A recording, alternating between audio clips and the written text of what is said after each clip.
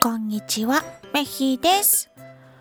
今日の御言葉、ペテロの手紙第5章10節。キリストにあってあふれるほど恵みを注いでくださる神は、しばらくの苦しみのあとであなた方に永遠の栄光を与えてくださいます。神ご自身があなた方を力づけ、しっかり立たせ、強めてくださいます。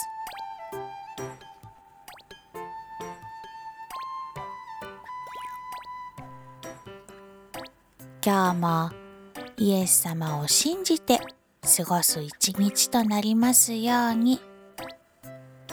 それじゃあ、またねー。